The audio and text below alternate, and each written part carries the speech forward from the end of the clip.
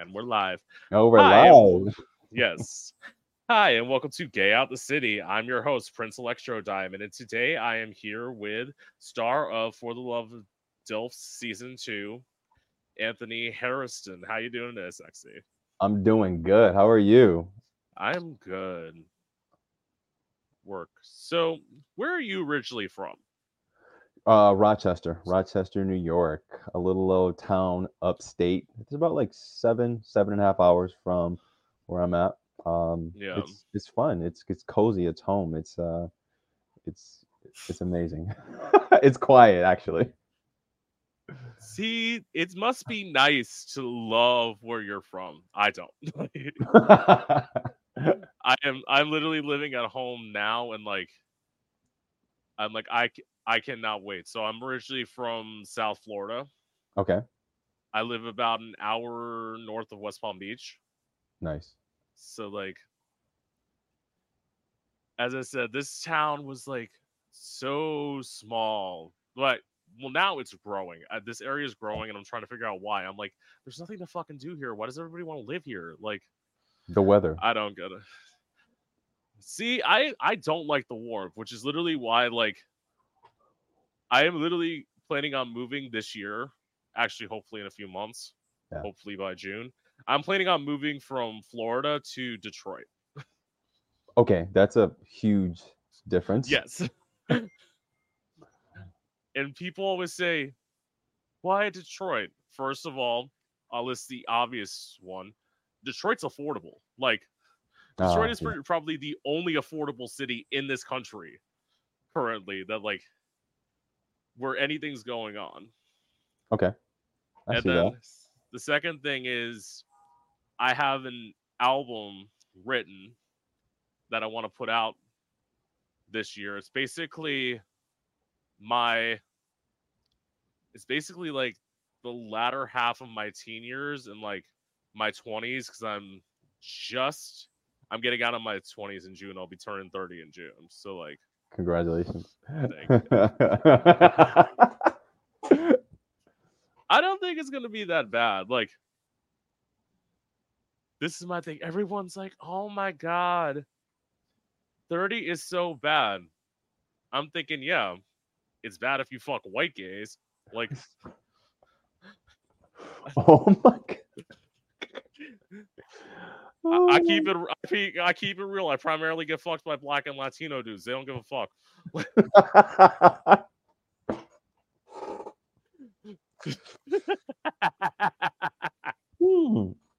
You have a great old time in Detroit. That's exactly why. It's I was telling you this. So basically, my man kind of is he's telling me all this stuff, and I jokingly said to him, because he doesn't want to move with me at the same time. I'm like, I promise not to cheat on you when I live in Detroit. Because I know. Well, now he seems like he wants to. Now he seems like he wants to commit. Yeah. So now I'm taking him seriously. Before he was like, when you move to Detroit, I want to the following year move to Orlando. I'm thinking, first of all, I lived in Orlando for 4 years. I'm like, and I literally told him, I'm like, bitch, there's nothing to do there. Literally, their best gay club closed down during the pandemic. So I'm like, what's the point in going there now? There's you would think Orlando, Disney World, all this hub that's where people want to go. There are 3 gay clubs in the whole city. Really? Yep. No, I need a little bit more variety than that. Exactly, and that's why that's my thing with Detroit. I found out Detroit has a large gay scene. I didn't know that at first. I just knew it was music, and everyone's granted, my music's not Motown or hip hop. Mine's more electronic, but it's okay. I feel like being that that different, unique flavor in a city. Okay. Would be great, and it's clearly I love sticking out. as I say, you can't become a drag queen and all of a sudden want to be like, oh yeah, I want to conform like everybody else. I'm like, no, It's not gonna happen. Just no. and plus, like, I have to do shit myself because when you have a mouth, you tend to know that like the corporate doors aren't gonna exactly open for You have to you. kick them up. You have to kick them in. Yeah, that's why. What is it? This area, because I don't perform much here because there are 2 drag houses and I'm not a part Uh-huh. of either of them because my thing is they all want queens who lip sync and just do all of the same stuff. It's like, why would I lip sync when I can go out there and do an hour, 45 minutes to an hour, which none of you bitches can? Like, and cause some disturbance. Like, yeah, Yeah. totally. So, Yeah. what was it like for you growing up as a kid? Oh wow. Um, it was fun. It was challenging. I don't know. So I think it's crazy. This question just came up. So growing up was relatively easy in the sense of my mother was okay with me being gay, but there were stipulations. Stipulations meaning that you had to be a very strong, determined man. There was no kind of like, there was no, there wasn't a real acceptance. It was like, okay, great, you can Right. be gay, but it's coming along with this, this, and this. Um, so I mean, like I had like so many times in my life when I was like, I was just struggling with my identity because I really didn't even know. I was thinking like, okay, so if I can be gay, then I thought the entire point of being yourself was to be yourself. There was no stipulations along with that. So I struggled with it for a long time. I was like, well, maybe I'm just going through the motions. Maybe I'm bisexual. And it took a lot of like, like self-reflection to say, wow, I am gay, but I didn't own that until I got a lot older. So being in my teens and growing up was a little bit more challenging than I actually, expected. See, I kind of get that because this is the thing. I Yeah. grew up in kind of a conservative household. I had like, as I always explain to people, I had like the biggest contradictions out of everything because it's like Yeah. I grew up in like this Republican sort of Catholic household Yeah. on one side, but on the other side, my mom was also the one who introduced me to Madonna, introduced me to Joan Rivers, and all that. So it's like I had like conflicting things happening, which is why. Actually, no, that's my next question. Yeah. That's my next question is so I get, you know what, I'll ask you this, that way Yeah. this will make sense in a minute. So what was it like for you coming out? It that was a lot because actually, so my daughter's mother actually outed me. So we were actually, I remember like the entire, like I found out that my mother's was pregnant, and I'm like, oh my God, I'm so excited for this entire thing. But I remember, do you remember well, I'm gonna date myself. We had AOL growing up, right? So I remember her Yeah, like going through the browser history, and she was just like, there's like, I used to have also an extreme amount of like Abercrombie and Fitch, like guys on my wall because I was yeah. obsessed with that. So I remember her going through like the AOL like history, and she was just like, "Wow, like someone's been going through like a lot of like, like a guy sites or whatever." And I'm thinking to myself, "Fuck!" Like, do I tell her? Do I not tell her? And I finally did, and I was like, "Hey, listen, I'm just going through the motions. I'm bisexual, even though I knew deep down inside there was like I was leaning towards being more like gay. And I mean, Yeah. she gave me actually, even though she outed me, she gave me a safe space. She allowed me to just say, hey, listen, if this is who you are, then own that. And she actually helped me tell my mom or speak to my mom about it, even more so. So I mean, I'm forever grateful and thankful that she created that space for me to be that. So it was challenging at first, but I mean, as soon as I started to really accept it, which didn't come to a little bit later, then everything was just a little bit more smoother. I can kind of get that because my Yeah. thing was, as I always explain to people, I had because there are two sides. I had like the easy coming out, and I Yeah, also yeah. had a challenging coming out. I had both. So like the easy part was, I will always say, I gave it to people who had to come out to two parents. I didn't, because I came out 4 months after my mom died.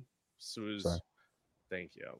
So I only had to come out to my dad, and then I have an older sister who actually literally just in November came out herself. So it's like, Wow. at some point I was like being the loving brother, but at the same time I want to be like, you're welcome, bitch. I laid the road for you. Like, I gave you the roadmap. yeah. So that was the good part. So the Yeah. bad part was, I told a youth minister at the church about this performance idea I had with a knife and how I practiced stabbing myself because I'm dramatic, obviously. And he left the room. He came back in about 10 minutes later. He said, okay, you have one of two options. Either you're coming with me or I'm calling the cops. Now, in hindsight, Yeah. I would have let him call the cops, because the cops wouldn't have done a damn fucking thing to me. They would have literally just like asked me a few questions and let me go. So I went Yeah. with him. I went with him to get a psych eval. Oh shit. They had told me I had passed it. So like I was in a hospital, like I was on the phone with my dad. I'm like, yeah, come back here and get me. Like, I'm ready. And then all of a sudden I had a cop yelling at me. He's like, get off the phone. I'm thinking like, what the fuck's going on? Like, Yeah. and then they put me in a hospital room. And then for almost 6 hours, they didn't tell me anything. They just left me in a hospital room. And then at around midnight, they came in and told me what they do in Florida, which is called bait acting, when they put you on a 72-hour suicide hold. And then from there, they transported me in an ambulance from the hospital to I say mental institution because I feel like that puts a better vision in people's mind of where I was, but it wasn't actually a mental institution. It was basically a behavioral clinic. Okay. And they kept me there. But this was a place where, like, literally the day I got there, they didn't have a room for me. They literally, there was like front desk, and then they had like a bed laying there. They're like, okay, you're sleeping there. They took my wallet, my keys, my phone, my shoes. They put it in a Ziploc bag, which basically they give back to you when you're done. Yeah. And then I just had to sit there. I didn't do the full 72. I did 64 because I was brought in on a weekend, and the weekend psychiatrist was like, he's kind of making me feel guilty about stuff, because he's like, playing with knives is dangerous. I'm like, I know that. Like, I knew what I was doing. It's not like I was trying to actually like harm myself. I was just being creative. But anyway, I got out. And then afterwards, the youth minister and a priest trapped me in a room. They got me to do a session. They got me to do sessions with a therapist. And on session 4, she tried to pray the gay away. Oof. Which we all know how well that works. That does not work. It's Of course not. Of course not. Like, see, some people think it works like days. I thought it worked. I honestly thought it only worked for about 6 hours. And then I saw a guy I was into, saw his asking out hard, and I'm like, nope. It's like you tried. Work. It's like you fucking failed, but you tried. Oh shit! How old were you when that happened? I was 18. I was 18, but I was like, as I always say, I was a naive 18. So like, okay. I basically, after that happened, I gave power of attorney over to my dad for a year, because like I signed stuff without thinking. I was like, I just signed stuff thinking I was going to some place to get help. I didn't know help for what. Like, that's the thing. Like, as I was telling the youth minister, I'm like, I always thought I was gonna have one of these anyway. I know that's bad to like think about, but it's like, as an artist, you always feel like a little bit like I sometimes like go into my head, or like I think about being in my head, and I'm like, that is one place as a normal person you should never be trapped. Anyone who's like, I want to know what an artist is thinking. No, you don't. I promise you. I promise you, just staring at the art and like enjoying the like beauty of it. Clearly, I didn't finish college, so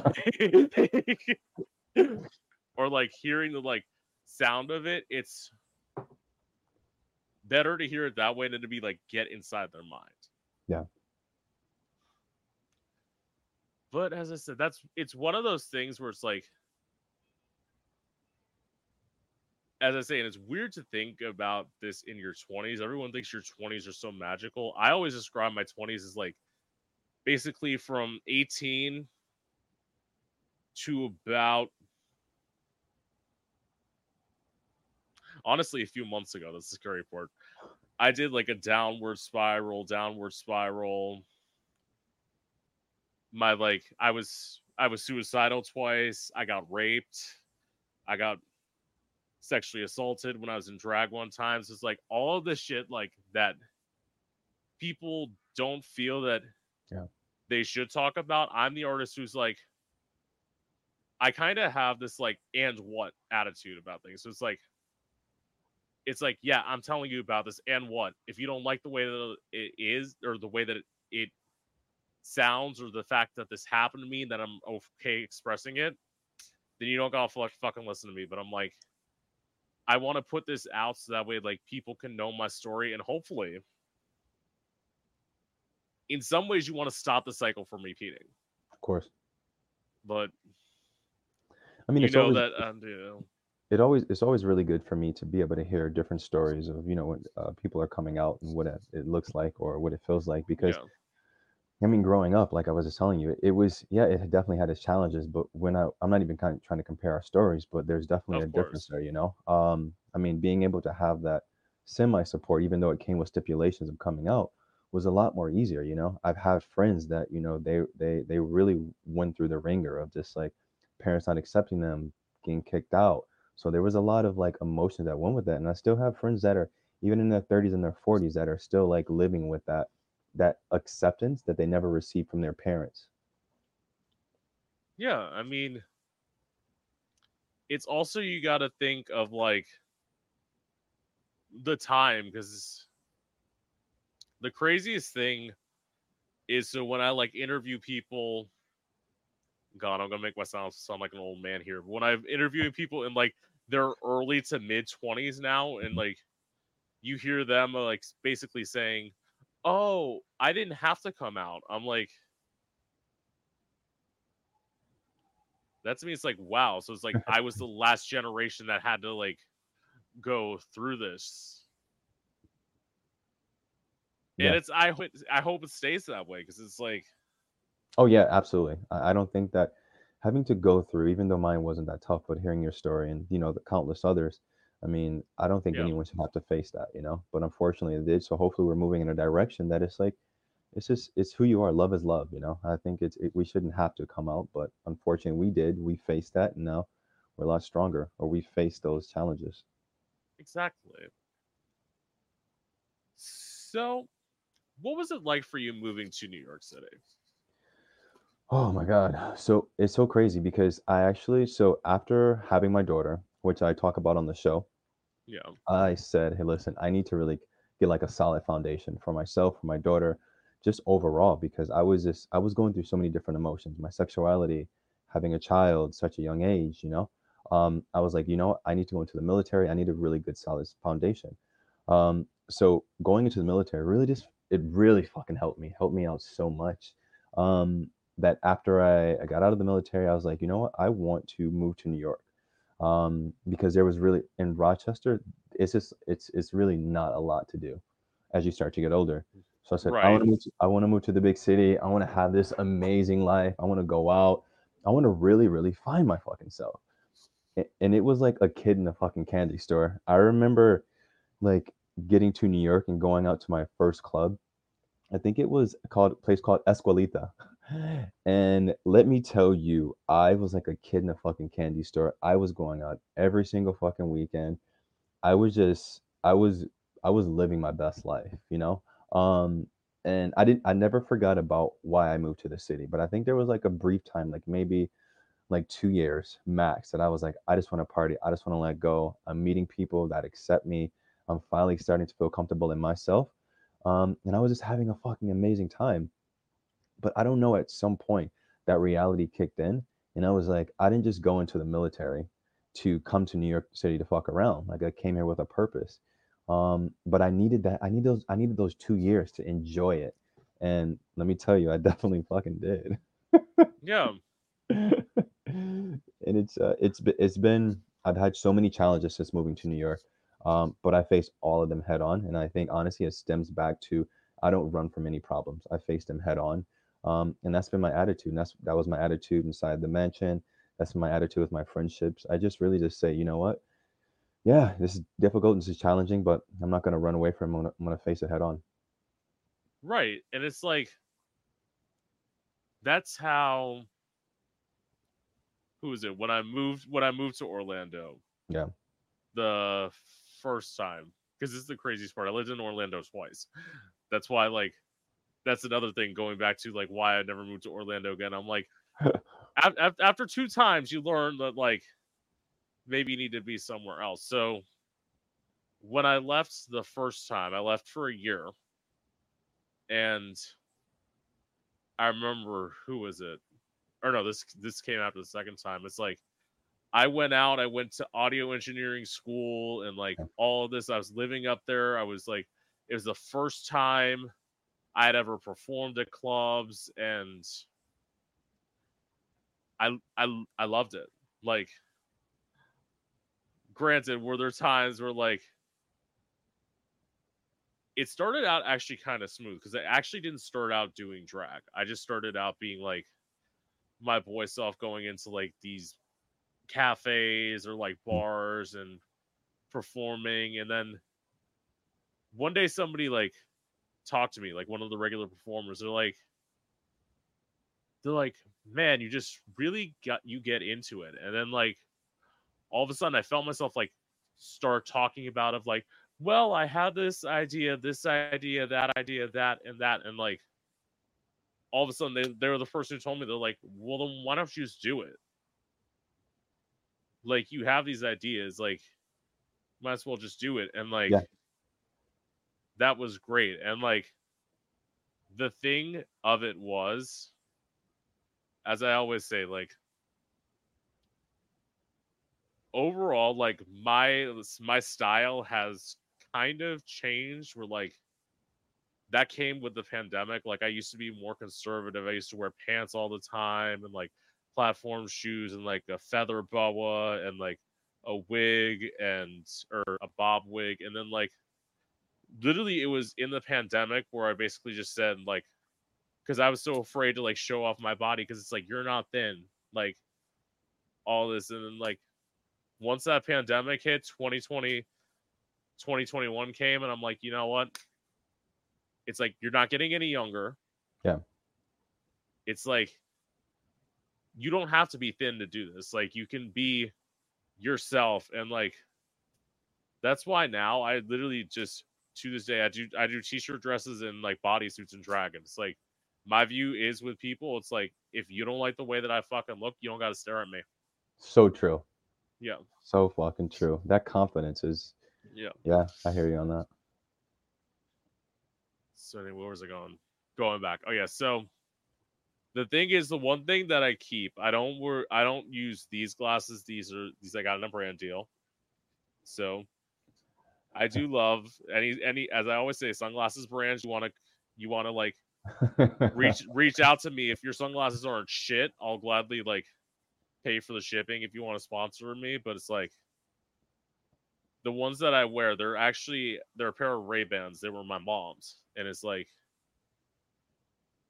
when I put everything on, it's like, because especially I look literally like identically to my mom, and it's like looking back at the mirror, I'm like, it's kind of freaky because it's like I'm seeing my mom and I'm like bringing her intense energy, and I kind of like loved that. Yeah. Which that was great. And as I said, overall, like the places I performed, owners were always cool with me.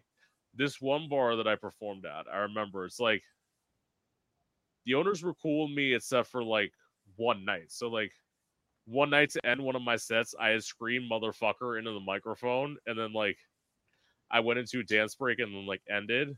And then the following week, the owner was like standing behind the bar, like serving drinks, and all of a sudden she walked up to the table I was sitting at. She's like, "Yep, there are old people in the audience this week. Don't do that." I'm thinking, I'm like, am I not at a fucking bar?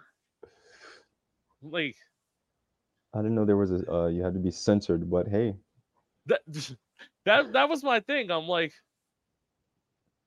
okay. But I mean, I guess this is what happens when you perform at straight bars where you're used to like 8-10 guys all sitting up there with their guitar, and like I would come in with my iPod and thump these electronic beats in this like tiny ass bar, and like screaming in the microphone and be like, "How the fuck you doing tonight, Orlando?" And like wake bitches up, because it's like I know you're gonna fall asleep when I'm done anyway, so I might as well like yell and like get you to. But I'm like, you know what? Fine, I won't swear to offend the old people. Like that's ridiculous. Fuck that.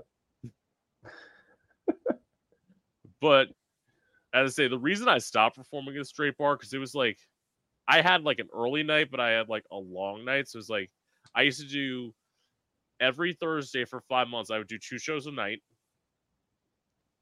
which is like,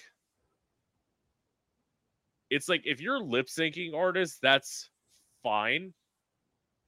But when you sing live, having to like perform from 7 o'clock in the evening till 12:30 in the morning,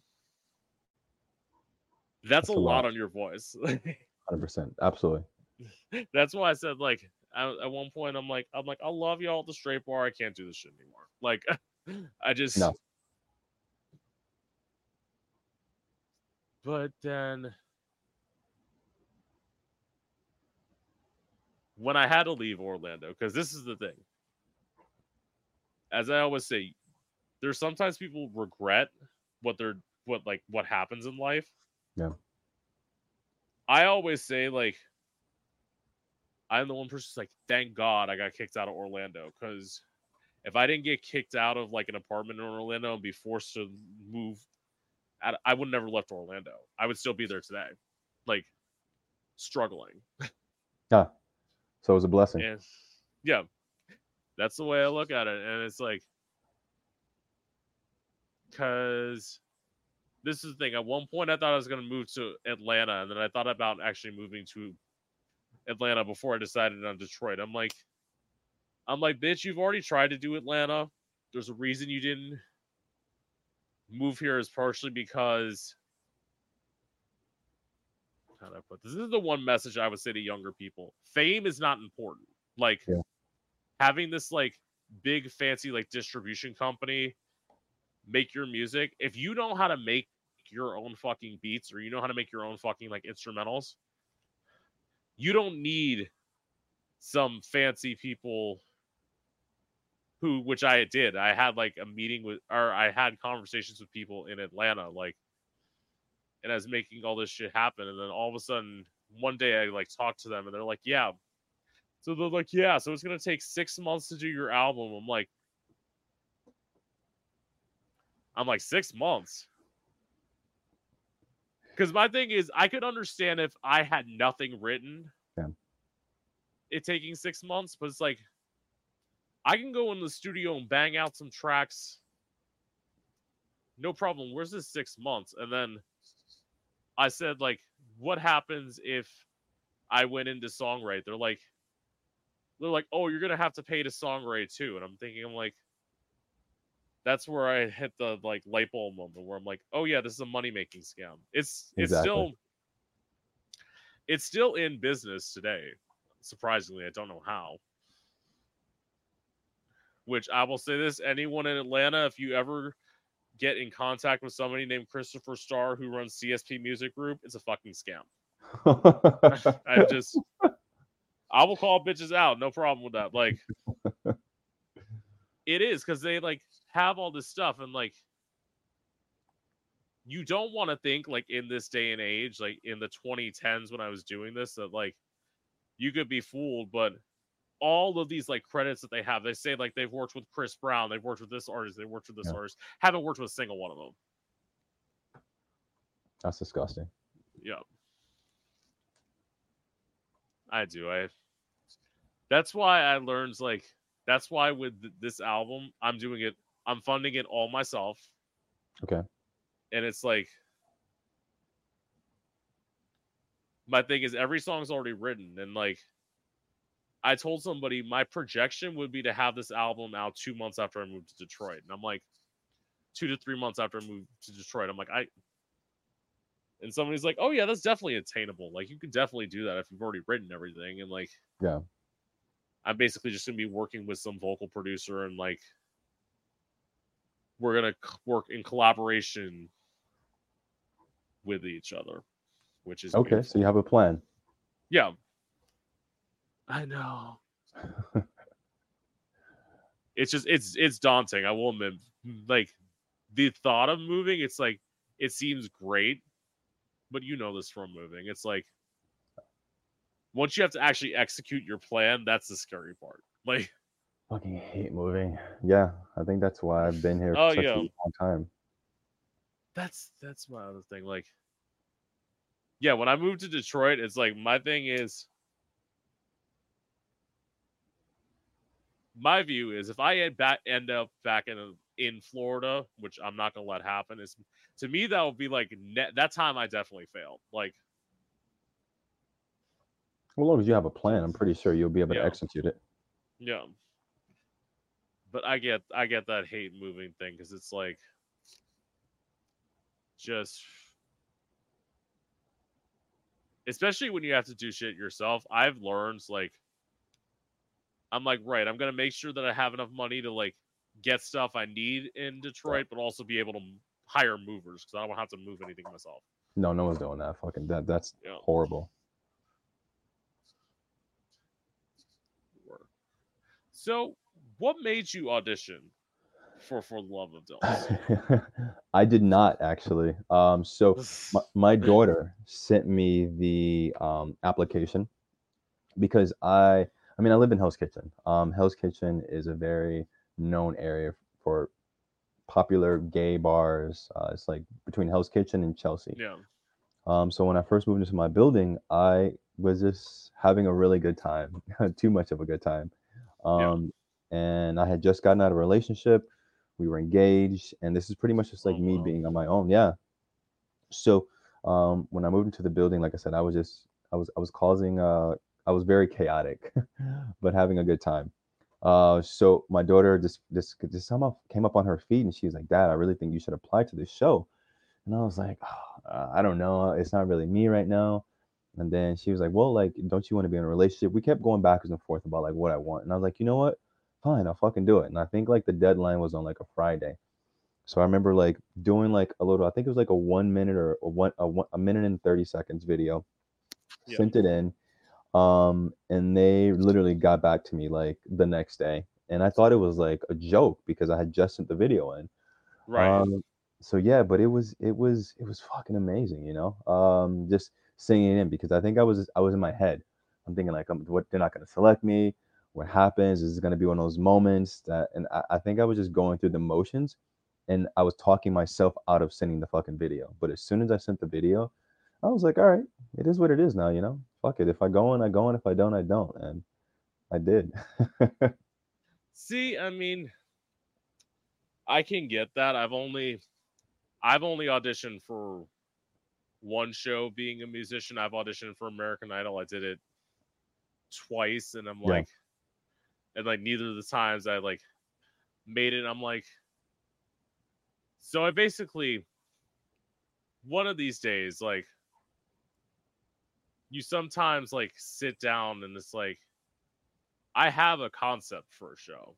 Mm-hmm. So like, if any network executives are out there, I gladly, I said like, I was the person who's like, I'm like, where's the singer-songwriter show? Because you have The Voice, you have American Idol, you have America's Got Talent, like you have all this stuff for people who just do one thing, but you don't have a singer-songwriter show. So it's like, for me, I'm like, this would be awesome, and it would be something I'd love to do. Yeah. Maybe, as I always say, who knows? You try not to look to the future for the future. It'd probably be nice in like 5-10 years, like at 40, to be like able to like sit down at like a desk where like I just sit behind the desk wearing my like crazy wigs and hair and all that, and it's like just sit there and like tell people, because this is the thing, and this is the East Coast in me. It's one of the reasons why I said I can never move to LA. I thought about doing it at one point, but I'm like, no. I am not, as somebody who feels you should be authentic with somebody. If I think you suck, I'm going to be the person who tells you I think you suck. Yeah. Because it's like this thing of like gassing people up and making them feel amazing when they have no talent. I'm like, all you're doing is, when you're gassing people up who have no talent, you're basically setting them up for failure. Exactly. Yeah, I agree. So it's like, I would get 4 of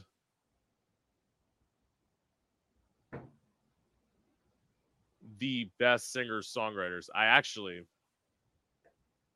as we were talking about off camera, I'm not going to say who it was, but one of the people is somebody that I thought would be great for the show, but we're now not talking. So it's like clearly I can't do business with somebody I'm not talking to. Like, no, that's not a good business idea. So it'd be like 4 people, and it's like you have each of the 4 judges at the end of each week. After the contestants are done performing, you have each of the judges like rotate out and like have them perform a song that they're like working on. So it's like that way you have the judges prove why they're there. Yeah. Pitch the idea. Why not? Yeah. Because I thought about the years of like when J-Lo was on American Idol, they're like, oh, J-Lo can't sing. What is she doing on American Idol? I'm like, I'm thinking, I agree with you, but I'm not going to say that. Like, I love J-Lo. Yeah. So that would be a nice... It would be. I think it would be really good.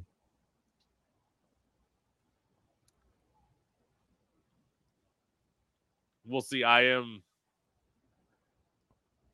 the person who's like, some people would say like, I know it's weird to say like, you're going to like, listen, some artists would be like, I would never do this. I'm not above sleeping with an executive if I have to, like, oh wow, in order to make it. Ooh. I'm half kidding on that, but it's like, honestly, like, oh my, okay, that's crazy. Oh. Well, this is the thing. Like, I love when people act like, oh, that's so gross. Why would people do that? I'm like, if people didn't like somehow like find the way to like go in, whether it's screwing the boss, doing whatever, it's like, listen, I'm not saying that should be a requirement for the entertainment industry. Yeah. The Me Too movement did happen. I honestly think it skipped the gay community. That's just like my thoughts about it. 100%. Upon reflection, I was like, speaking to a moment that I said before, like when I said like, and I've said it, I'll repeat on here. It's basically say like when somebody asks like, what are your requirements for like your guests to be come on here, and it's like basically I want to fuck the guests, and it's like it's like if the Me Too movement had hit the gay community, I would not have been able to say that. Like I would have been canceled so fucking fast. Oh Like my god. Ay, ay, ay. I'm too real for my own good, like in case you haven't known.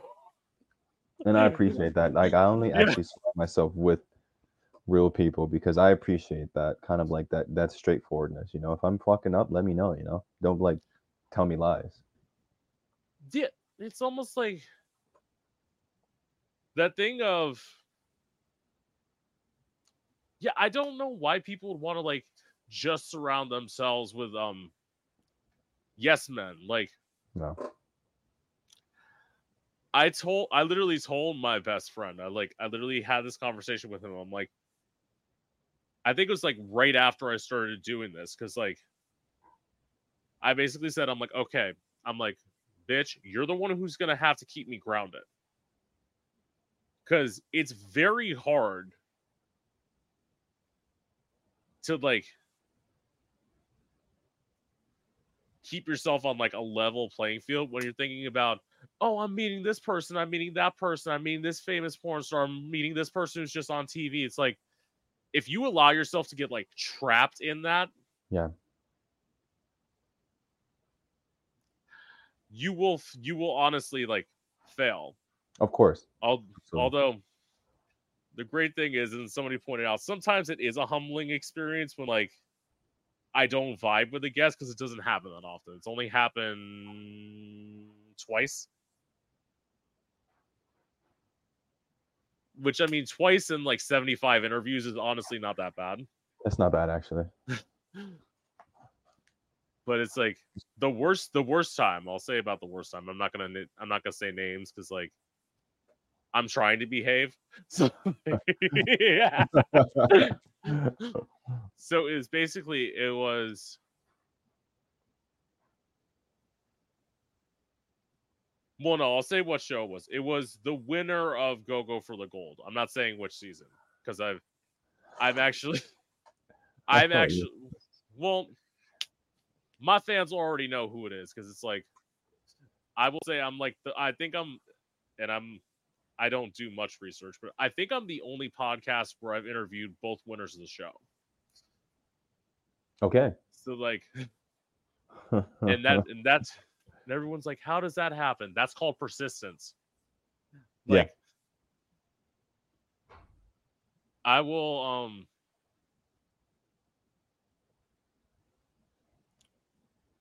as I always say, when doing like when being an interviewer, it's like if you feel like you're stalking the guest, you're doing something right.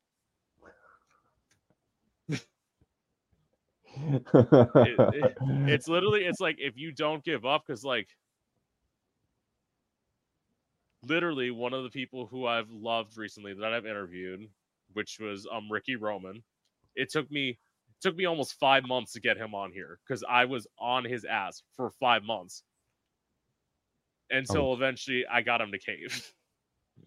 Persistency. Well, actually, it's not even like I got him to cave. He agreed to do the podcast. I just made him follow through with what he agreed upon. Like, yeah. But that was great. He's gonna be on here in a couple weeks again because it's like I'm that person, especially when I like seriously vibe with somebody. Yeah. A lot of people love meeting new people constantly. All that. It's like, I mean, don't get me wrong, I love it too, but it's like at some point it's nice to be able to like sit down, especially if I'm going through like something like seriously like emotionally like or like psychologically. It's nice to be able to like sit down with somebody that you already know and be like, before we go on, it's like, girl, can we talk? Like, can we just shoot the shit? Yeah, it's like I'm going through it, bitch. Like, I remember the second time that Phoenix came on. Phoenix from for Love of DILFS Love season 1. Phoenix. Shout Love Phoenix. out Phoenix. Shout out Phoenix. I love him. Yeah. It's like basically the second time I'm like, girl, because I had gone through like I had a rough day that day, and I'm like, thank God I agreed to interview you before Prince Joshua, because I'm like, this is not something I want to unload on somebody that I'm meeting for the first time. Like, Yeah. But as I always say, through this podcast and music, I've been able to like work through a lot of my like shit, because like I'm very like, I feel like, especially, and this is probably why, as somebody said, like, you're laying the groundwork, because I feel very like confined and like isolated here, and it's like, but I'm like, no, bitch, that's what you have to do. It's like, if you felt comfortable at home, you would never leave. Like, it's funny you have those feelings, because when I entered the mansion on day one, yeah. I remember having those same exact feelings, because no matter, it's so crazy to say that, yes, we've definitely, the LGBTQ community has definitely made a lot of advances, but I feel like we still also kind of like judge each other, which is really disgusting and sad. So me going into the mansion, I'm just like, I'm surrounded by so many different guys, and this is my personality. Like, I'm not like, as you can see on the show, like, I'm very straightforward. I don't hold anything back. I'm definitely an emotional guy to some extent, but I'm also very sweet, very enduring, and I have a Yeah. tendency to just kind of like, just gravitate towards people. So coming into the mansion, I was like, fuck, I'm gonna be surrounded by a lot of different individuals. I don't know if they're going to be receptive to me. It's a competition. But the crazy thing about that entire experience is that, like, out of all the daddies and all the himbles, we're so fucking close. And I think that that's what kind of like changed my perception, at least a little bit, that we are moving in the right direction. Because I mean, it was when you place individuals in a house, there's different personalities. You all are competing for Absolutely. something. There's this kind of like, all right, is this person being real? And the testament to that is that, like, after this entire competition was over, we all remain friends. Like, we all speak on a daily basis. We when like I was actually hanging out with Nigel, and we were like going out, and then we actually we were in the Uber, and we put on the YouTube, and then there was like a clip of Keith like entering in the mansion. I sent him his. It's just like that constant support that we have of each other, and that's what I love, And I think someone had DM me, was like, oh, I don't know how I could ever go on a dating show. It just seems so fake. And I was like, the possibility of me finding love, not high. But what I left from that show is that I have an extension of my family. These guys are going to be in my life forever, and I genuinely and truly love them because they made me feel welcome. Well, that is amazing, and Yeah. it's like, to honestly, I will especially say, like, this week's episode, Yeah. or this like last week's episode, Yeah. I didn't watch it till today. Like, I'm I'm getting far behind. That's why I try to like avoid the spoilers. And it's like, when you said that you were afraid, that you were like glad that you could be like vulnerable with Yeah. somebody and be like completely like not necessarily have to be in control. Yeah. I kind of love that, because it's like, I believe that there's, especially in a relationship, you have to be in a relationship of equals. And it's like, I love that notion, because I will admit that somebody who's like, if you want to be like in control of everything that you do, Yeah. you're going to be worn out. Where it's like, I'm already in control of making my own music. I'm already in control of doing this. Like, I always say there's two things that I need in a relationship. One is that, as I said, a relationship of equals, where we can both like equally take control of the relationship when the other one like needs Yeah. someone to like step in. And then my other one is that I need someone who's not jealous. Yeah. Because, especially being an entertainer, I need someone who's like, listen, if I, while doing this podcast, if I'm flirting with a guest, that's not me cheating on you. That's me doing what I learned from. I always say I love when people say like who are their interviewing models, and they're always like Barbara Walters, Diane Sawyer. um, Barbara Walters and Diane Sawyer are fucking garbage. I have no problem saying that. Like, I don't give a shit that Barbara Walters is dead. We're two of the worst interviewers ever. So like Yeah. my inspirations are Wendy Williams and Howard Stern. So Yeah. like that thing of being able to be like vulnerable and like open up to people. Like people say like, especially when people see my interviews, they're like, you open up to the guests so much. It's like, yeah, that's how you get people to trust you. Exactly. Like if I was like clamoring up and like not saying anything, that wouldn't. I mean, for It me, it would wouldn't. create. It would create for a terrible podcast. Like honestly, like. I mean, it definitely it allows me to open up, you know. And Yeah. I think that as I was watching this episode, just kind of just like going through the motions again, I'm thinking like, yeah, you know, it does feel good, and I think that being able to be vulnerable with your partner, that's something that like I 100% stand by, you know, that and this someone that's really secure, you know. I'm not saying that there's going to be those instances where you have to kind of like walk through and speak about those issues of insecurity or the person might be jealous, but it's that constant reassurance of like, you know, listen, I need someone to say I do feel secure in our Yeah. relationship. Um and I mean, I think that's why I'm kind of just like going as I'm watching these episodes again. I'm like, fuck, you know, this is it's a reminder, a constant reminder of this is exactly what I need in a relationship. This is what I'm searching out for. And I think and I think being with Derek, I mean, like it's so crazy the dynamic because I wish that there would be able to show so much more behind the scenes. Mm-hmm. Because Derek is like he's someone that really does allow me just he'd be like, listen, babe, if you want to just fucking just lay on me, cool, let's do that, you know. And I think that that dynamic, again, it allows me to explore a side of myself that I felt like I had to hide for so many years, and now I actually am able to say, listen, I'm comfortable in who I am. I'm comfortable with my feelings, and the person I'm gonna be with is gonna accept that because I'm gonna accept them the same way. See, I kind of like that, and I'm gonna say this. I'm not just saying this because you're here. Like, I think because I will admit, not that I don't love the show. The show is Yeah. great. I liked season one better, but this is just it's honestly because of Anthony that I'm staying and watching season two. Like, because especially those like when they made the episodes longer, it's like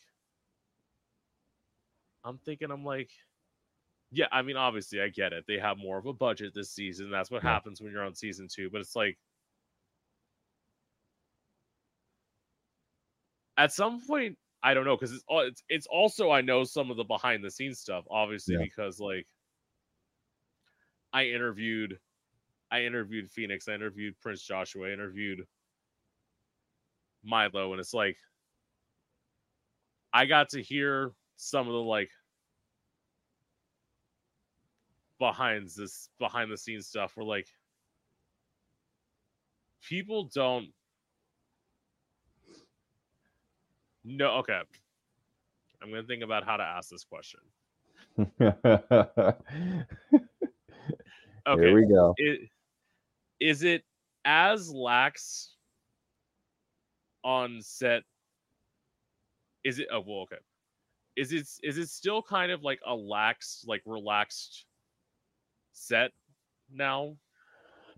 Excuse me. In what sense? Like is As okay, well, let me put it this way, and I don't know if you can legally confirm this, but like Phoenix blabbed the first time that he was here that he was like able to keep his phone.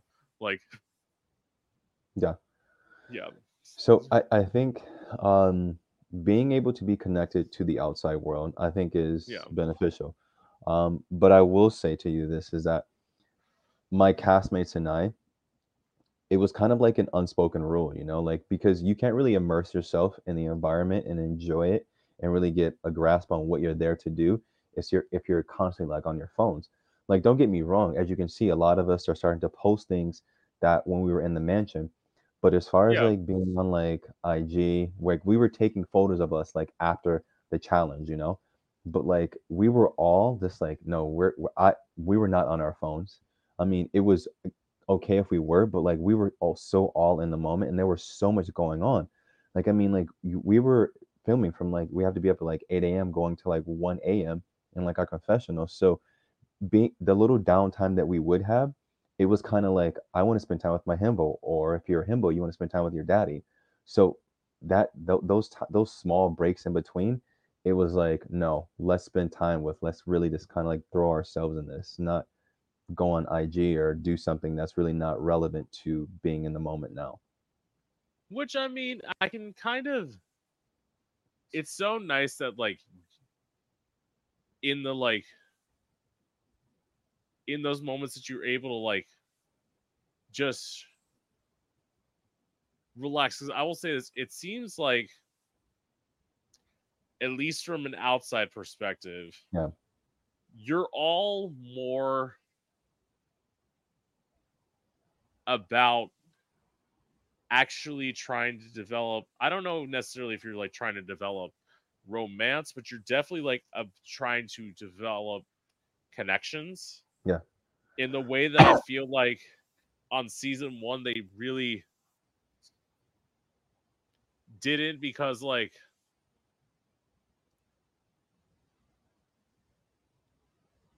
well, who is it?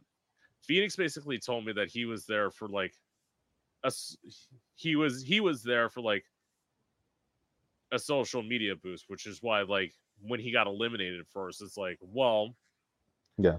that makes sense kind of, but it's like obviously like granted, even if that wasn't your like first goal coming into Mhm. the house, you know that like you're at least gonna get like a little bit of a bump Yeah. I in mean, social media. Like, it's funny because I think that a lot of that was definitely talk, you know, like when I was telling like my family or having these conversations, like, oh, I'm going on the show. The first rebuttal was, okay, so you're going to get a bump on IG or your social media platforms. And I was like, all right, cool. That sounds great. But at no point when I was in the mansion that I was like, man, you know, everything I'm doing right now is for my social media following. I mean, it's definitely seen an increase since leaving the show up until now, and it's going up because now right. I have the clips and I'm posting more and I'm doing more and I'm gauging more. Um, but I mean, again, like you can't really go into the show. At least with our season, I'm not gonna lie, I didn't really get into season one all that much because I wanted to go into my season with kind of like a clear mind. Like I went in there with the sole purpose of to make a connection. It wasn't. I didn't have any other underlying issues of, oh, I'm doing this for my social media or I'm doing this for fame. No, I was like, I'm gonna fucking make a connection, and I made connections, and I have brothers and sisters in my life, and I those are the relationships that I cherish. So if you were to ask me, what do I find more important, having a social media platform or the relationships I built? These guys, the himbos and the daddies, the production team, man, like those are relationships that I will have for the rest of my life because they were there for me throughout the entire process. And it's like that. I mean, that's great. That's beautiful. Like that's how you should want to go into Yeah. doing anything, because it's like when I tell people like how I started like interviewing people, and like when I started doing things, my thing was it's weird. I figured I'm like, well, if I do like two interviews, it'll be nice that I did two interviews, because it's like in some ways I would, at least the way I looked at it when I started. Obviously, I don't feel this way now, but it's like in the traditional sense, I've failed as a musician. I don't think I failed. Now it's like, just because I wasn't able to like break through those like corporate doors doesn't mean that like you failed. It just means that like your way of doing things is not going to be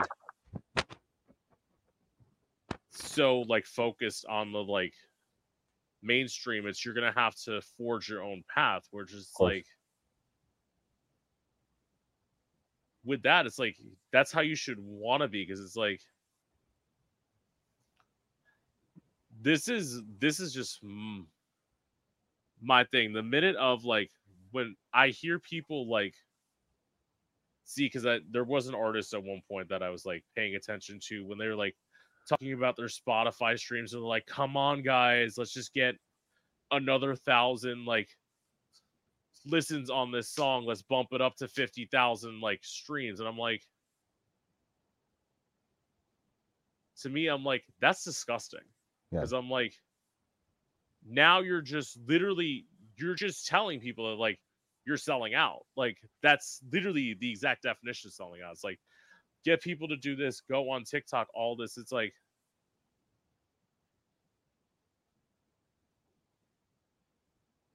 with how personal my music is, I would never want to be that person who's like, when you go to like those management companies, they're like, okay, what's the next TikTok trend for this song that you're gonna do? Like, what 2-minute clip? I would be the person to be like, fuck off, that's the trend. Like, no, you're not gonna sit here and try and like bastardize my fucking story because you want this like ego, you want this like giant like social media boost for like people just sit there and like dance to my track. It's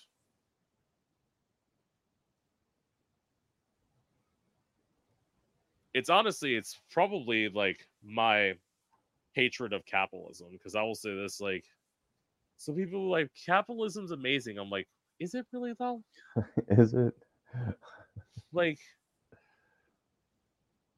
I would consider myself like, I consider myself one of the people who's like a socialist leaning on communist, and people like, you can't do communism. I'm like, listen, when you start communism at its like base is not a bad idea.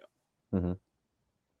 It's when you let people take control of communism, that's when shit gets fucked up. It's like, it's like, so communism is not the problem. It's the problem is that we let people control. Agree. What it is. And it's like, that's why in terms of this thing of everyone's like, people like so obsessed with money. I am not obsessed with money. I'm obsessed with what money can buy. But it's like, yes, I have to put on wigs, I have to put on shoes, I have to do all that. But it's like, at the end of the day, it's like, I don't do what I do for a check. Like, I do it because I love it. And it's like, the moment you no longer love what you're doing, you're not gonna love it anymore. I mean, that really correlates to, I mean, there was a cash prize, you know, for whoever the winner is. And I mean, it's if you just went in there for a cash prize, and I mean, like, it was gonna be a fucking waste of time, you know. That's why you say, hey, listen, I'm going in there for this sole purpose to actually make and form a connection. And for those individuals that weren't, I mean, like, that's going to be displayed on, you know, television, because I mean, like, viewers already have their opinions about how things are going thus far. And I mean, like, there's things you can't hide off camera. So if you're there to get the money, then I mean, that's going to be shown on television. You know, if you're going in there to immerse yourself in the entire experience, then yeah, you know, you're going to walk away with more than just fucking money. You're going to walk away with an experience and connection with people and someone. Yeah, it's almost like with that, when people talked about Nick like on the show, and it's like, first of all, like, I obviously knew of Nick Mask, because it's like, as a queer person, you just know attractive people. I love Nick. But it's like, in terms of that thing of where Nick really didn't change a lot of people's minds of who he was. Mm-hmm.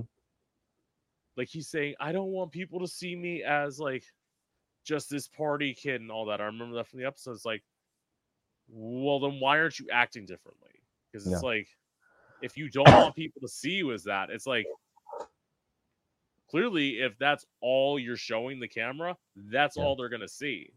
Like, It's crazy though, because I think of all of the himbos in the house, I spent the least time getting to know Nick.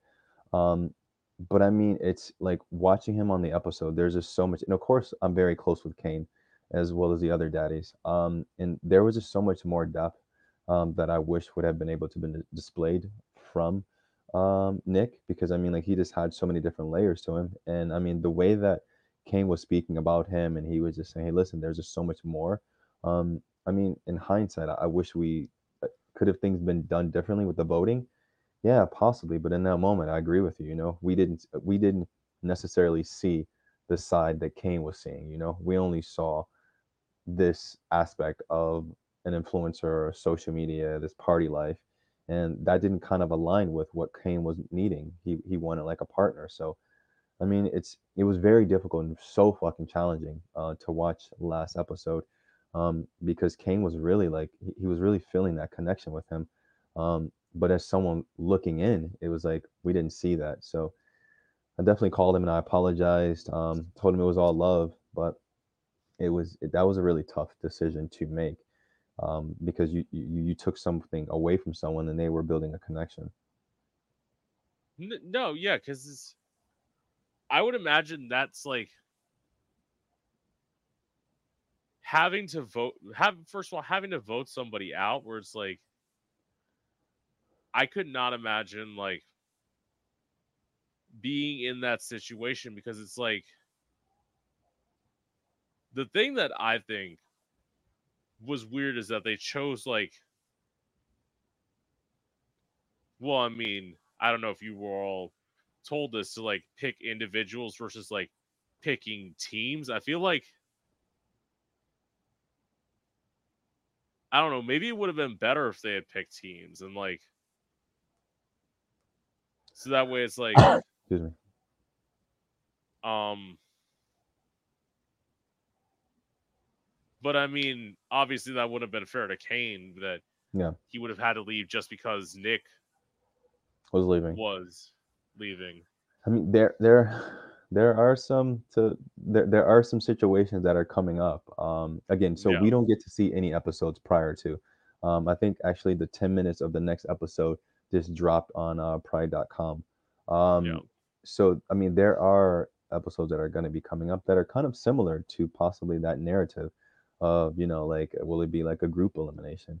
But I mean, it's so crazy because as I'm watching these episodes, I'm thinking like what would have happened if this voting would have been differently, or what would have happened if this player wouldn't have been eliminated. And there's just so it's just crazy, like rewatching these episodes, and again going through the motions again, and like, oh, I remember exactly how I was feeling when this was going on. So it's a lot. Yeah, and it's like,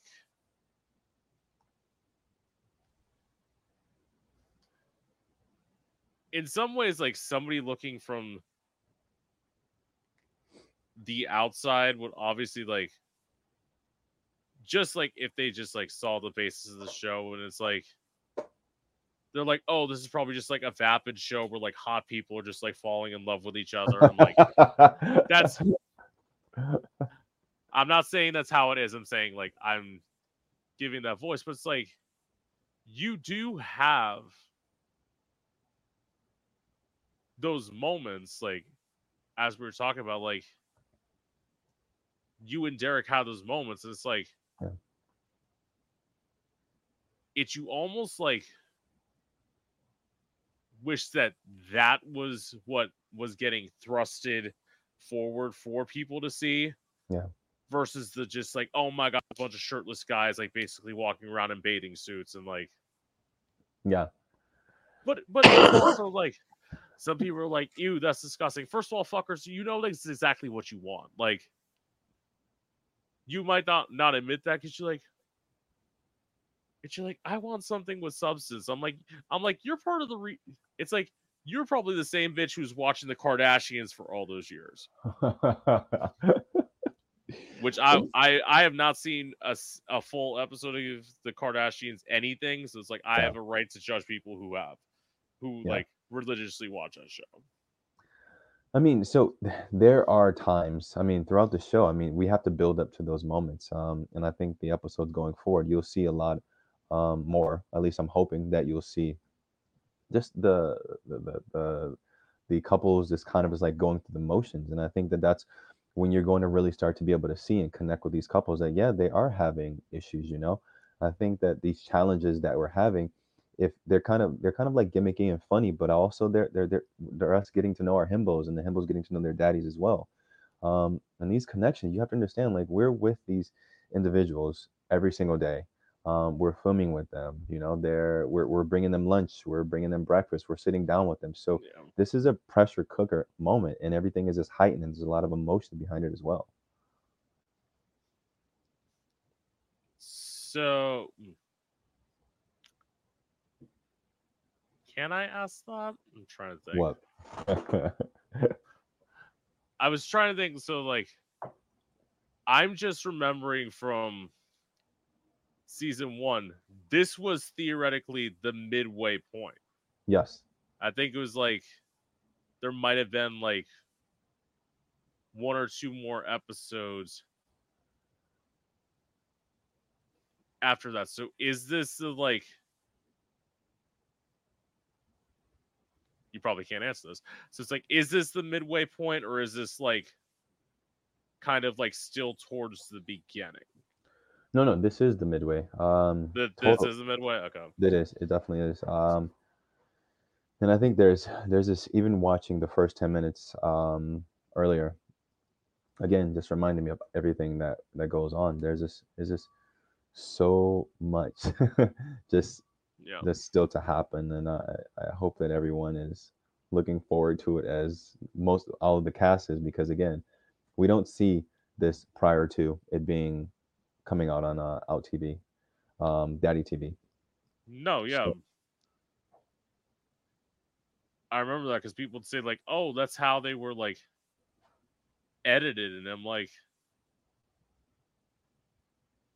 I mean, yeah, I guess it kind of makes sense. It's like a good thing because like they don't want you to know who's like who got eliminated this episode, who got, which is fine. oh, But it creates this kind of like, if we filmed like months ago, and you kind of like process those emotions, you got past those emotions, you kind of like you forgot about it for, let's just say, and then you're like, nope, here we go back into these emotions again. You're like, fuck, you know, and you're like, I did all this work to get past this, but I mean, it's just we have to accept it, you know. We signed up for this, and these are our lives, and these are our emotions. So they're out there right now for everyone to judge and critique and have their opinions.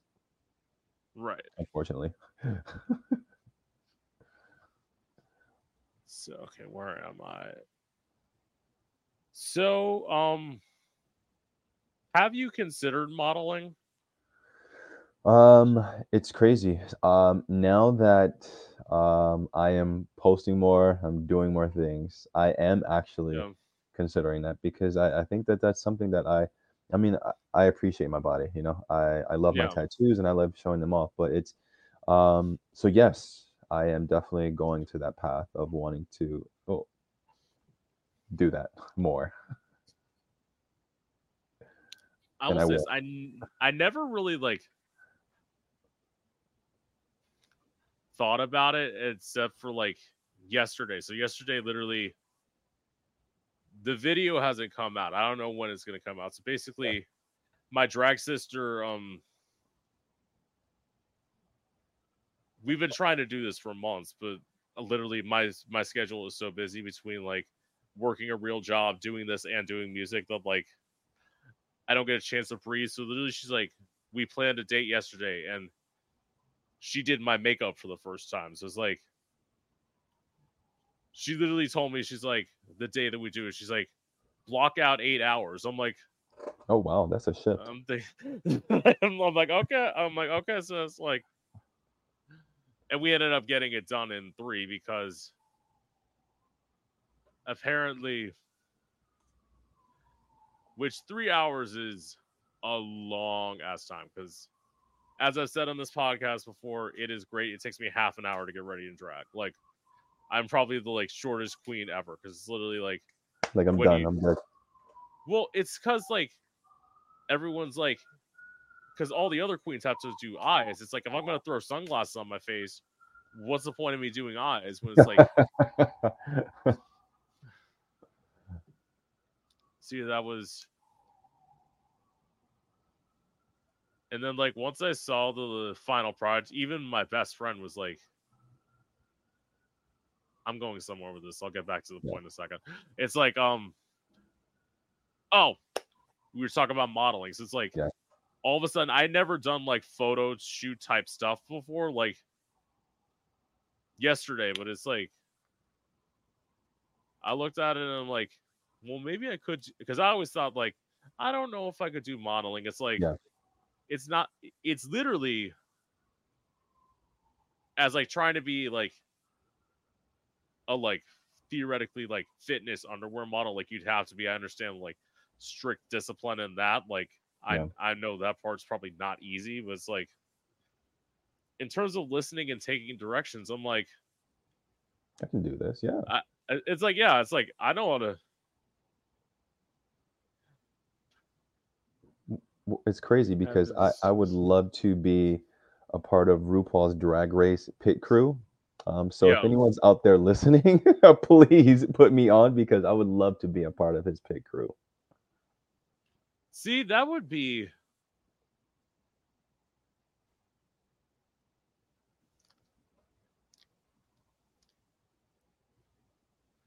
That would be nice. Absolutely. Absolutely. See, my whole thing with doing reality TV is like the idea of going out to LA, just like that's why even my show, I'm like, that's what I'd have to like clearly state to an executive. I'm like, okay, we're gonna film one of 2 places. We're either filming in Detroit or we're filming in New York City. That's it. Because like this idea of going out to Los Angeles, the thing is, especially in Florida, it is so fucking hot. That's probably the other reason why I want to move. Because there was no winter here. It was literally like, I remember, what was it? It was the Christmas day. It was like 79 degrees outside and it was raining. And I'm like, I love that. this is not Christmas. Like, It's amazing. I'm like, this feels like October. And that's why I'm like, yeah, I made the right fucking decision by. And everyone's like, but you're gonna have to get used to the cold. I'm like, it's like if I move during summer, by the time it gets to winter, I'll theoretically be somewhat adapted to the weather. And it's like, I don't know. I'm actually I want to move to Miami. yeah. Yeah, I think that's where I'm headed at some point. See, Miami. This is my thing. In terms of like when I go out to places, like I like Fort Lauderdale more. That's just like, oh my god, I had so we had once we finished filming, we all yeah, went out to Fort Lauderdale. yeah, That place is amazing. yeah. Fucking amazing. I mean, my thing is I'll go down there because for years my special friend wanted me to like go down to Fort Lauderdale, and I kept on saying no, and then like all of a sudden he got mad because they're like, once I started interviewing people, I would just like, I'm the bitch who like sneak down somewhere, so it's like I was taking pictures down of Fort Lauderdale. He's like, I've wanted you to go all this time and you're going now. I'm like, He's like, why didn't you tell me? I'm like, because I made these plans last night. Like, I made plans, and then all of a sudden the next day I'm down in Fort Lauderdale. I booked my hotel room on Thursday. Like, Oh my God. but I am very much that person. That's why, like, I'm the person who, like, I will probably, like, when I leave for Detroit, I'll probably like sneak away, and then, like, all of a sudden the next thing people will know, I'll just be in Detroit, and it'll be like, what's up? I'm living here now. Like, Like they saw you on Friday, and then Saturday morning you're in Detroit.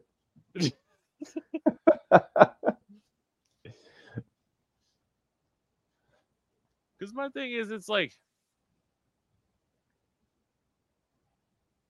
I mean, nobody should be shocked about this, because I literally posted on my story at one point, is basically, I'm like, it's like part of my healing is saying goodbye to Florida, because it's like, when people look at like all the positive sides of Florida, it's like, yes, here are the positive sides, here are my negatives. Like, but it's like, most people won't have those negatives. It's like, when you move, like, if you were to move to Miami, Yeah. Miami's beautiful, but this is my thing. It's so conservative in Florida. That's the other reason why moving to Detroit like appeals to me so much, because it's so conservative in Florida. It's like insane. Really? Like, even Miami, you think Miami is a liberal area. Miami's, it's a little bit better than where I am, but it's not much. Like, Everyone always tells me it's completely different when you visit Miami as opposed to you living there. So I mean, I need to give it a try. I want to experience it yeah, for myself. You know, I partied down there so many times. You know, we filmed down there. So well in Fort Lauderdale. yeah. So yeah, I want to experience. I really want to experience the Miami life. And if it's for a year, it's for a year. You know, if it's for 2 years, it's 2 years. We'll see. But I want that experience. Right. And I feel like that's why, like, You're moving to Detroit tomorrow. believe me, if I could, I would. I know I want to go back down to Fort Lauderdale. I've been having this problem with my car for like almost like a month and a half. So it's like Yeah.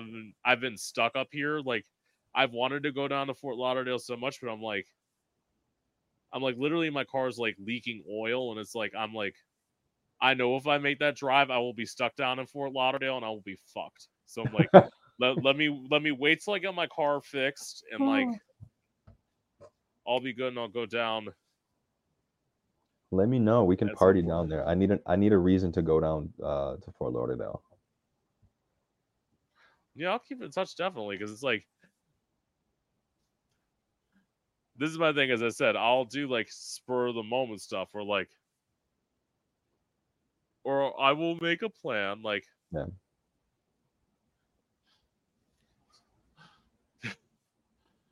that would be another thing to piss off my friends with benefits. All of a sudden, I'm down to Fort Lauderdale hanging with you and I. Oh fuck. I'll be like, go on TV then, bitch, if you want to. Anyways, so what's your dating life been like? Oh, my dating life. Yeah. So it's crazy. So I still have a really strong connection with Derek.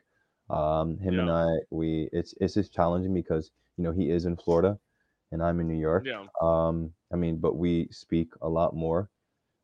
We it's just I mean, in the moment, like I'm with Derek, you know, Yeah. like I wish we could be a little bit more closer, but I mean, it's I'm looking forward to seeing where this could possibly go. I think that Yeah. I'm really honest with myself, and so is he, and we're just taking things really slow. So that's the other reason he wants to move down to Miami. Like, So I can be a little bit more closer to him. because if I remember correctly, that's where Derek's from. He's from Miami, right? Yes, yes. Yeah. Well, they were born in Brooklyn, but they both live in Florida now. Yeah. See, with me, it's like, as I said, with my friends with benefits, as I said, he wants to commit, Yeah. and he's like, well, this is the other thing that he kept on telling me. He's like, I'm like, oh yeah, I'm gonna make all these connections with like strip clubs down here. I'm thinking, bitch, why are you trying to make connections down in Florida? Make connections up in Detroit, like where I'm going. It's like, it's, well, I shouldn't say it's not that hard.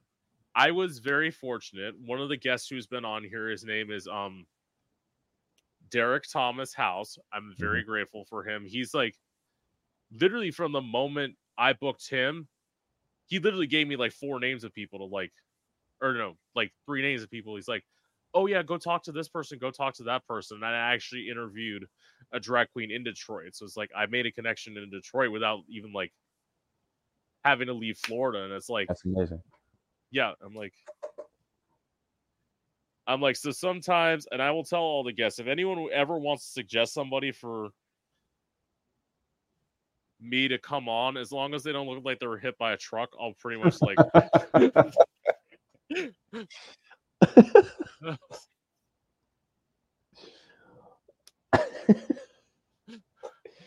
Oh, Fuck. God. Hold on, Nice. I have to process that. Because this is the thing, I have like, that's why when people say like, use your filter, I'm like, what filter? Like I'm supposed to have one of those. No filter needed.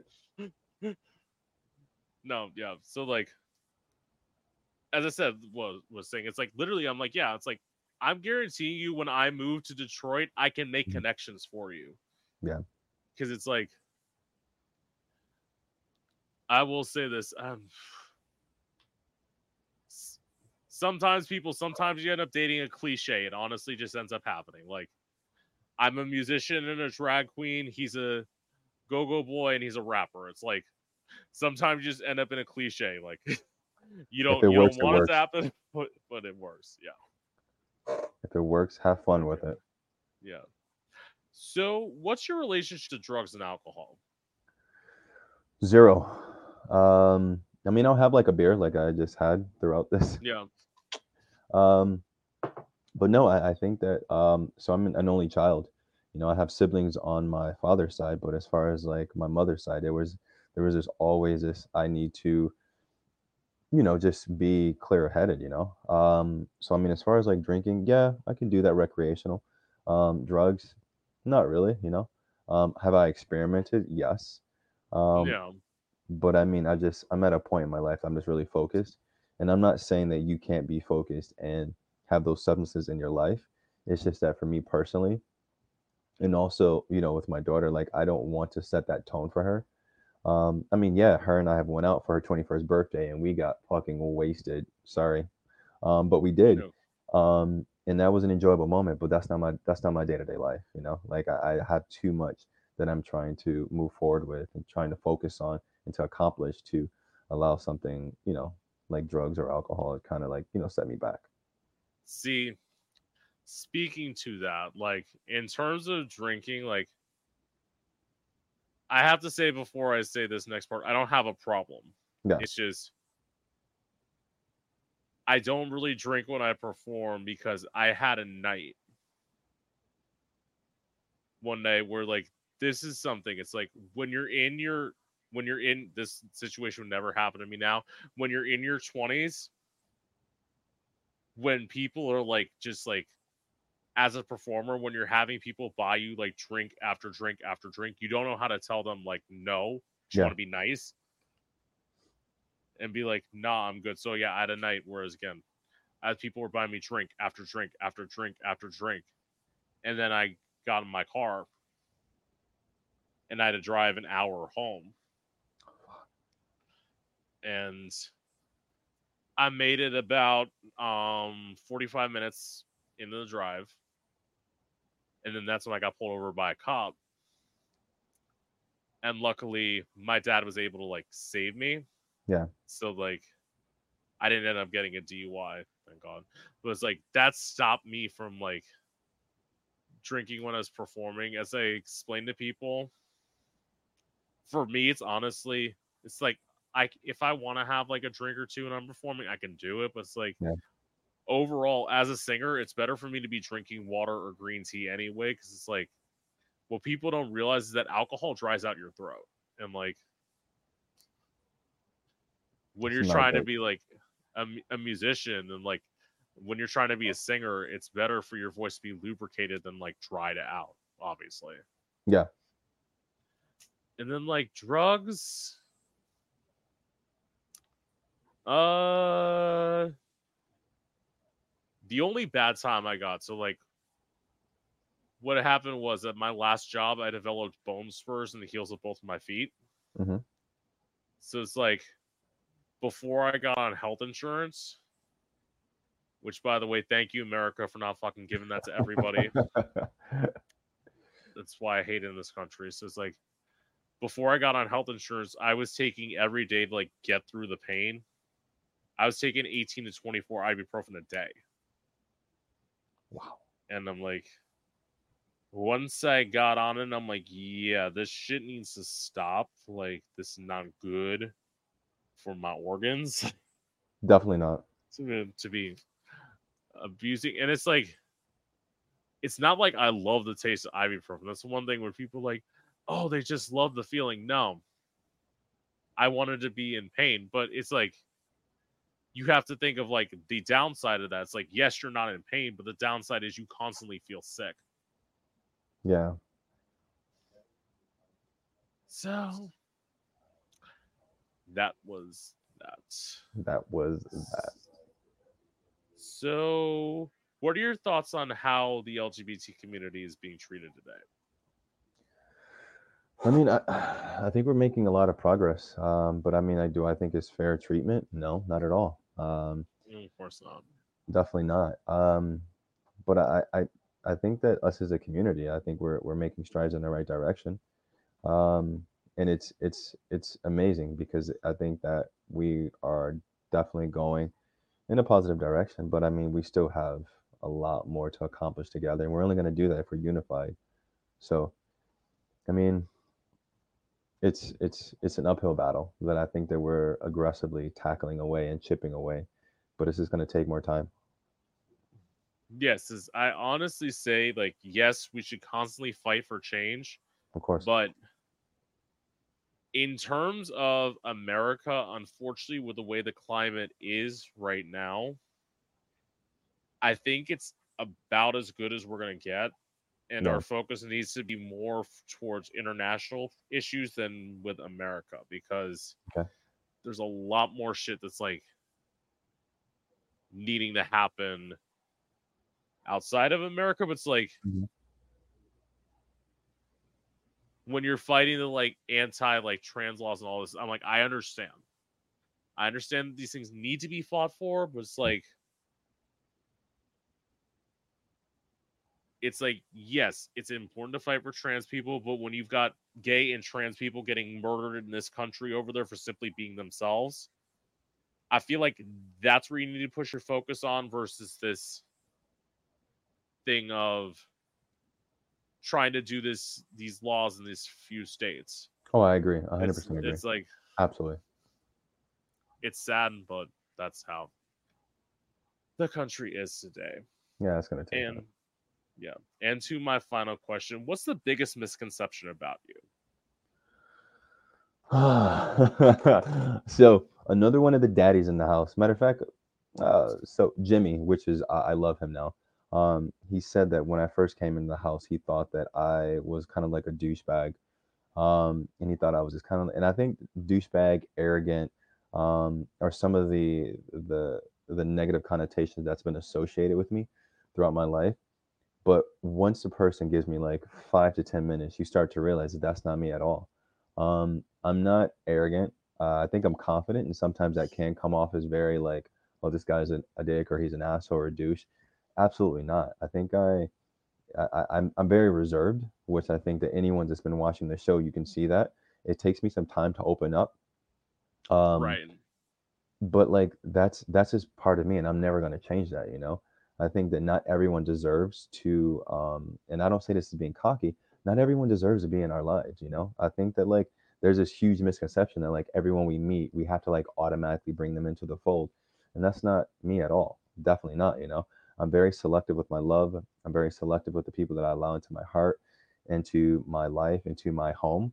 And I'm going to continue to do that. And that's how you weed out people that don't belong around you and you don't want that negativity around you.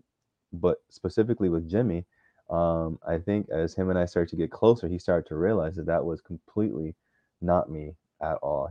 He understood that I'm a very caring, loving guy, that's guarded to a certain degree. But once you start to get to know me, you start to have those conversations, you start to realize that I'm like a fucking little sensitive little crying bitch sometimes, but it is what it is. I'm a good guy, I think. First of all, there's nothing wrong. First of all, Yeah, there's nothing wrong with that, and it's like, for me, I've been told two. One of them is that I'm intimidating, which I am also a bigger guy. I'm 6'3", so like that thing of like when people are like, "You're intimidating," and don't come up to me. Like, this is the one thing that I love about drag. It's like I am not the person who wants to start conversations, but it's like if I'm a drag queen at a bar, you can honestly approach me and like talk to me. yeah, Now, here's my one exception to that. And this happened to me one time when I was in Orlando. It's like if I am in the middle of performing my song, or I'm like trying to start my song, and I'm performing in a place without a stage, as my track is playing, don't yeah. come up to me and then try and take a picture with me. It's Okay, now I that makes sense. I feel like this is something that should be obvious, but I'm like, because I remember, what was it? I was ending. It was at the straight bar. It's like I had just done my first two like original songs, and I was ending with a cover. I was ending with "Do What You Want" by Lady Gaga, and my track was playing, and then all of a sudden somebody just like walked up while I was sitting there. I'd already had the iPod press play, and then now I'm having to take the picture, sit there, think, and then like get right on the beat and know exactly where to come in. Yeah, That's annoying. fucking It's not only difficult, that's fucking difficult. Like, and yeah, that's my one thing. So it's like, yes, I am a very nice person Of course. overall. As I said, if I need to become a bitch with you, I will become a bitch. But overall, it's like no, I'm all about love. I'm all about Of course. Yeah. putting people up on a pedestal who deserve it. If you're talented, I'm gonna like constantly push people towards your like whatever you're doing. But Yeah. if you're not, I'm not. I'm Yeah. gonna be like, love you, babe, and just give Yeah. him a smile, like, love you, babe. Love you. It's been real. But and then the other one is that I've been told I'm shady. Yeah. I think a lot of people confuse stating facts and being opinionated with being shady. It's like yes, I'm gonna tell you the like what my version of what you're doing is, but it's like if you don't agree with me, you don't have to agree with me. You don't have Yeah. to think I'm right. I'm just saying what I think Of course. in this instance where it's like when I see somebody who's talented, who's a really talented musician, basically give up on that talent to go pursue modeling, I'm gonna be like the person who sits there and is like, listen, I will always be a musician first. Like, even though I do this, even though I do that, it's like I will always come back.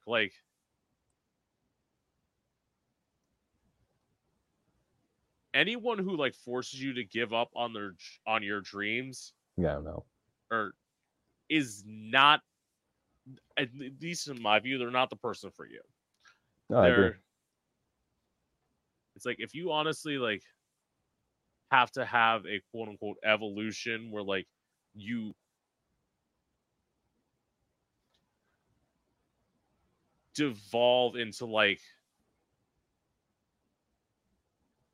I would say this, like, yes, granted, people love models, but it's like, if you want to be just like a white guy who's a model, there's 8,000 white guys who are a model who all have abs, and like, it's like, why wouldn't you express you? It's like, Yeah. I don't know. I don't ever want to fit in a mold. Like, nope, not gonna do it.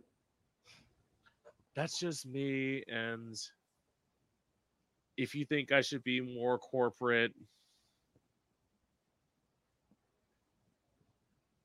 it's like, I will love to do a corporate gig. It's like, if you let me do a corporate gig my way and not be like, okay, you can't say this, that, and that, and that. And it's like, I'm like, I love being censored. Where am I? What am I on national television? Like, no, not gonna happen for me. That's why to my show, I'm like, I'm gonna have to talk to HBO, because I'm like, if you put me on CBS, it's literally gonna be like, they're gonna have to censor out half the show, because Maybe you can do Cinemax After Dark.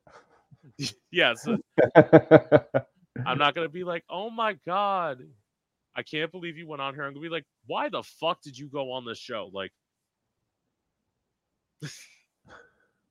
mess. Anyway, with that being said, it was a pleasure getting to meet you. Oh my god, thank you so much. I really appreciated this. Yes. Get caught up on the show. I think you're gonna be pleasantly surprised at a lot of things that are unfolding. I am. Because what? This week is episode 6, right? Yes. Yeah, I'm caught up. Okay. Because episode 6 is tomorrow, as I said. I just Yep. watched episode 5 this morning. Like, okay, just making sure. Just making sure. Of course, I have to watch the most recent episode. It's like, if you got eliminated, I would have had to ask you about that. Like, yeah, how fun that was. Some things are about to happen, to get shaken up. So I guess we'll have to find out what happens tomorrow.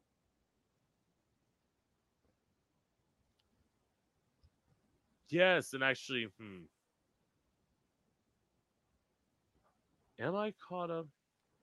Well, this is one thing I know. We're almost done. So it's like, the reason I wasn't caught up is because I don't know why, for some reason, I just got in the mood to start watching like reruns of Two Broke Girls. So it's like, that's why I haven't been watching the show, because it's like, I've been obsessively marathon binging that. But it's like, I'm almost done, so I will be able to watch this week's episode on Speaking Tuesday. of marathons, I was actually, like, a couple of weeks ago, I was watching all the old episodes of Queer as Folk. Do you remember that series? Yes.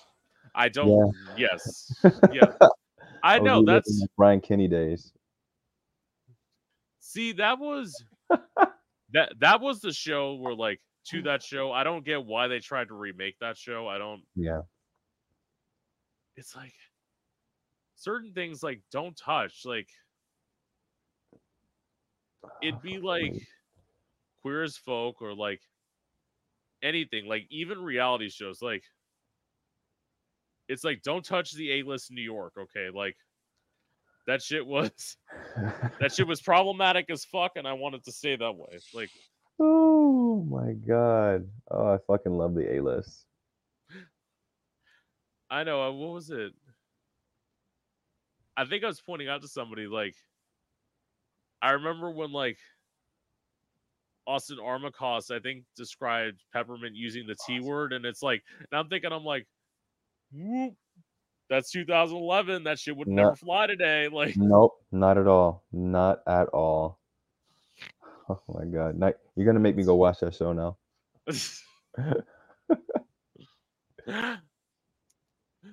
Anyway, with that being said, yes. This is Gay Out the City. I'm your host, Prince Electro Diamond, and I hope you've enjoyed.